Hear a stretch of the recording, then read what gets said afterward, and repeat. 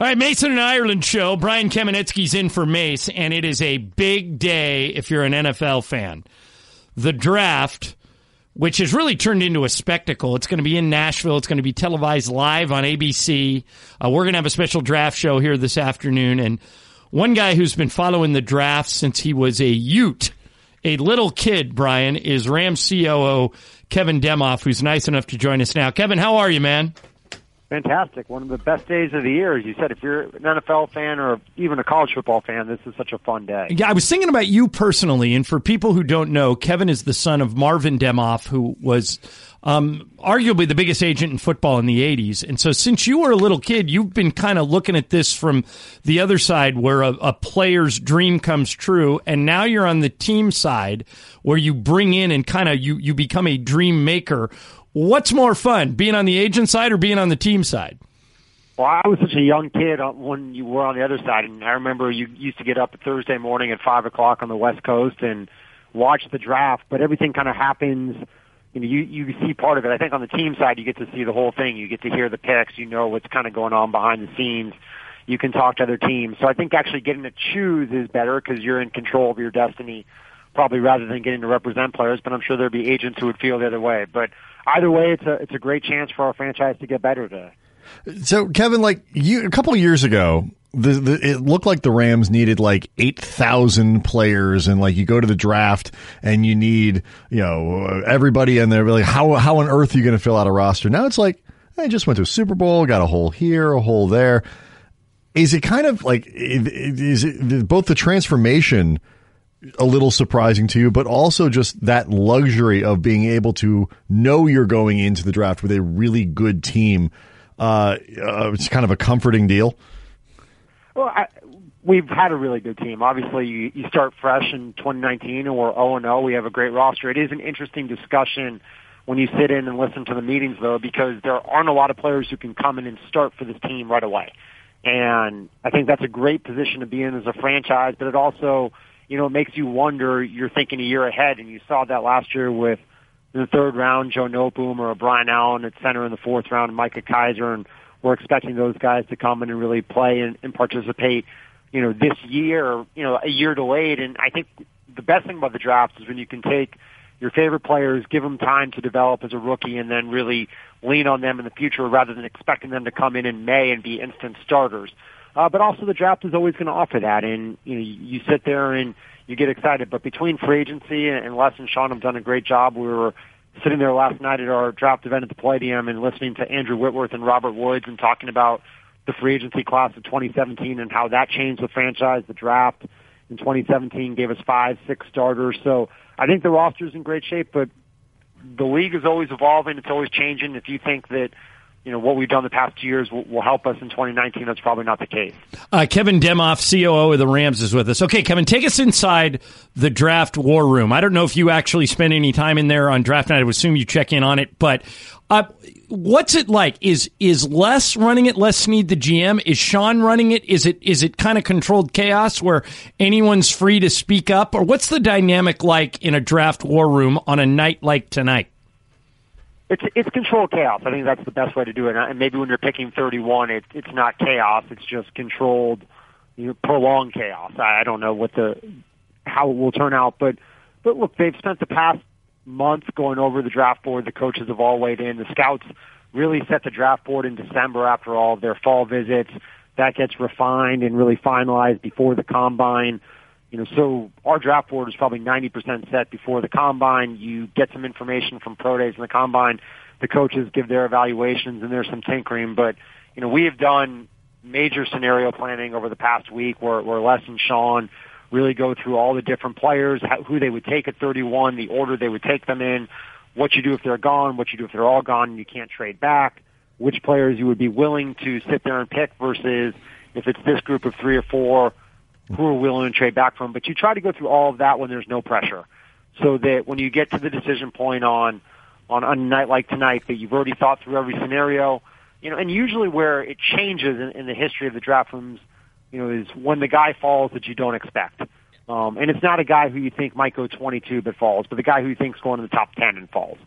And I think that's usually where you're recalibrating a little bit. You're talking to your doctors. Is there a medical issue? You're talking to your scouts. Is there a character issue? Is there a reason this player's falling, or is it just that no one expects him to be there and they go through with their plans? But, really Les drives it. He and Sean sit right next to each other. There are a bunch of us flanked, and, we may offer some opinions on strategy or help answer the phone on trades, but the two of them are in control, and we'll go wherever they take us. You guys don't still have those phones with the helmets, like the helmets with the phones on them, like that? I wish. Those were awesome. Like that's much better. No, we actually have normal, boring phones. I was going to say your dad may have one laying around in the garage. We're talking to Kevin Demoff, who is the COO of the Rams, and this is an exciting time for Rams fans. Kevin, I know 5 season ticket holders, including Mason, who have all decided to get seats in the new stadium, but now you guys have opened it up for the general public to purchase seats and suites to the Ram games at the new stadium, the one not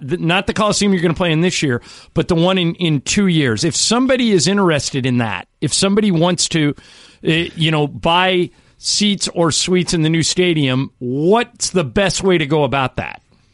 The simplest way to do it is just go to therams.com and follow the link for the new stadium and get in touch with one of the salespeople overseeing the process. But you're absolutely right. Last spring, we opened up the premium seating for season ticket holders and those who had put a $100 deposit down when we returned in 2016.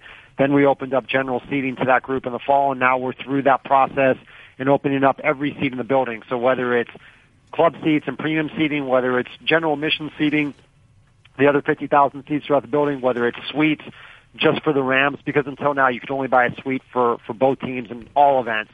Now you can buy one for just the Rams. So this is really the first time we've gone to market in Inglewood with all the seats in the building, and excited about the next 15 months, not only the building coming online, but really filling it with Rams fans and the passion we've seen the past few years in the Coliseum, translating that. I don't know if there's as much passion as Mason has around the building, but still pretty good for everybody else. You're listening to KSBN Los Angeles. We're talking to Rams COO Kevin Demoff. Definitionally speaking, the seats next to the ones that Mason bought cannot be considered premium, correct?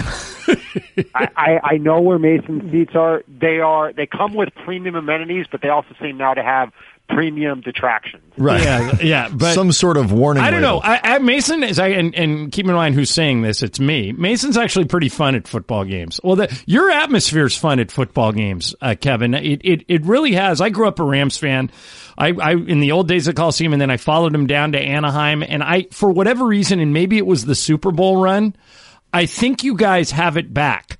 You have that buzz, and whether it be with the watermelon heads, and down in one corner, or all the Gurley and Goff jerseys. I would imagine if I put you on a lie detector that this has even exceeded expectations for you of how quickly you'd get a fan base back. Has it? Well, I think it's building a fan base not from scratch, because we've had plenty of fans, as you just said, who grew up with us, but if you're going to go entice new fans, over the last 2 seasons, you take 2 division titles. We have the most regular season wins of any team in the NFL, the most points scored, the greatest point differential. We've been exciting on offense. Obviously, we have a transcendent defensive player in Aaron Donald, a great coaching staff. And the environment, I think people have come to enjoy it on their own. It hasn't just been older fans. It's not just newer fans. It's a great blend. And the Coliseum's had some fantastic moments when you look at primetime playoff games. The Chiefs game is one for the ages. The Super Bowl run obviously converted people who might be on the fence. So I think it's been a great blend of really the brand and the team coming together in a meaningful way that's authentic, and I think it's one that we can keep. But obviously Goff, Gurley, when you talk about the receivers and Woods and Cooks and Kupp and Aaron Donald and Marcus Peters, we have a lot of young stars. I think people that resonate with people. We've been involved in the community, but it all comes together, and it's something we've got to keep working out every day. It's not just 1 year or 2 years of success. It's going to be 5 to 10 years of doing what we've done the past few years to make sure that we build that legacy in Los Angeles. Kevin, I know people who are interested in buying tickets, you guys have done a great job making it so they can kind of get a feel for what it'll look like, what the field view would be from your seat and all that. You can see the models, and it's really cool. And I've had a chance to go through that process. But how far away is it before people can actually take a peek at the building itself, or when people will be physically allowed inside to look around and stuff like that? Where are we in that process? Well, we're about 70% done with construction. So we just had a major milestone last week. We finished the roof steel. So now that is done. So basically everything structural, whether it's the steel, the cement, that is essentially done with the building. So the remaining 15 months is filling in the seats, making sure that the concession stands and the suites and the clubs are all finished out. We have to go hang the world's largest scoreboard, a 4K video board that's larger than any other in the NFL at midfield.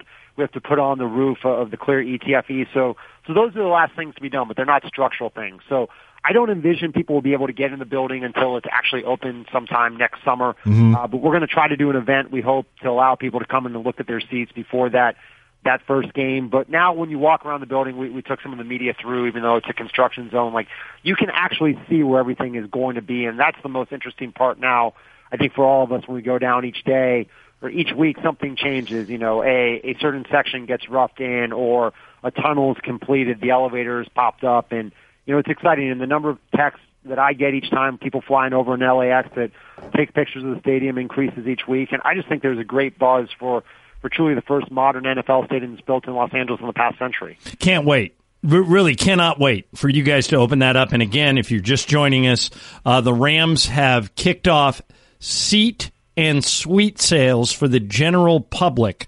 You go to the rams.com/LA Stadium for more info. Okay, Kevin, last thing. A couple years ago when you guys drafted Cooper Kupp, we had Les and Sean on after the draft, and they said that they had their eyes on Kupp at the start of the draft. They thought they knew where he might go, and they were just praying that he was still there when your pick came up. And I believe you got him in the third round. You don't have to tell me who it is, obviously, but do you have a guy tonight that you're keeping an eye on and you're kind of hoping and praying that people don't notice him until you get there? Yeah, not only do you not have to tell, John, I would really prefer if you didn't. Because that would be just... I just want to know if that person exists. It would be really bad if you did. And then after the draft, Kevin, I'll ask you who it was, but does that person even exist? That Kyler Murray kid, if he could slide to 31. I think the great part about not having had a first-round pick the past few years is you have unbelievable patience. And this year at 31, I think any player you'd fixate on is likely to be gone. It's hard to predict. But I know Les has probably two players who he really likes in this draft whose name have come up over and over again. And they're not necessarily day one guys. Cooper Kupp was a day two guy that we targeted in the third round. So I think there are a couple that you've heard their name more and more, and you know that he's got a secret crush on them. But we'll see how the board falls. And look, the great part about the draft is you can tell everybody afterwards we absolutely got the guy we wanted. And this right. So that's the fun part about the draft. But there are a couple of guys who I think Les has circled. He's not Kevin Costner with the note to himself, but it's somewhere buried in his office. I'm sure he's got those guys written in Sharpie and wants to pull them off the board. By the way, since you brought it up, is that movie Draft Day, since it's about your industry, did you like it, or did you think it was like just a hatchet job on what you guys do?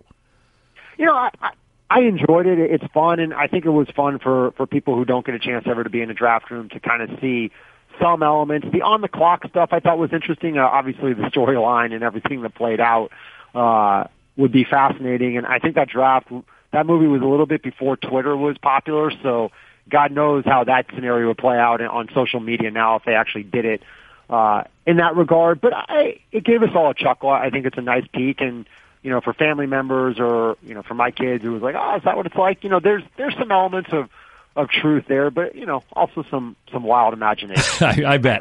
Didn't they had the phones with the helmets in them, the helmet phones today to talk about who they were going to draft. Right. I actually liked that movie, but I know a lot of people didn't. All right, Kevin, thanks for doing this. We encourage people to go to the Rams.com and check out the new stadium, and I'm sure we'll be talking to you. Good luck tonight. Thanks, guys. I appreciate it. It should be a fun one. All right, there's Kevin Demoff, the COO of the Rams.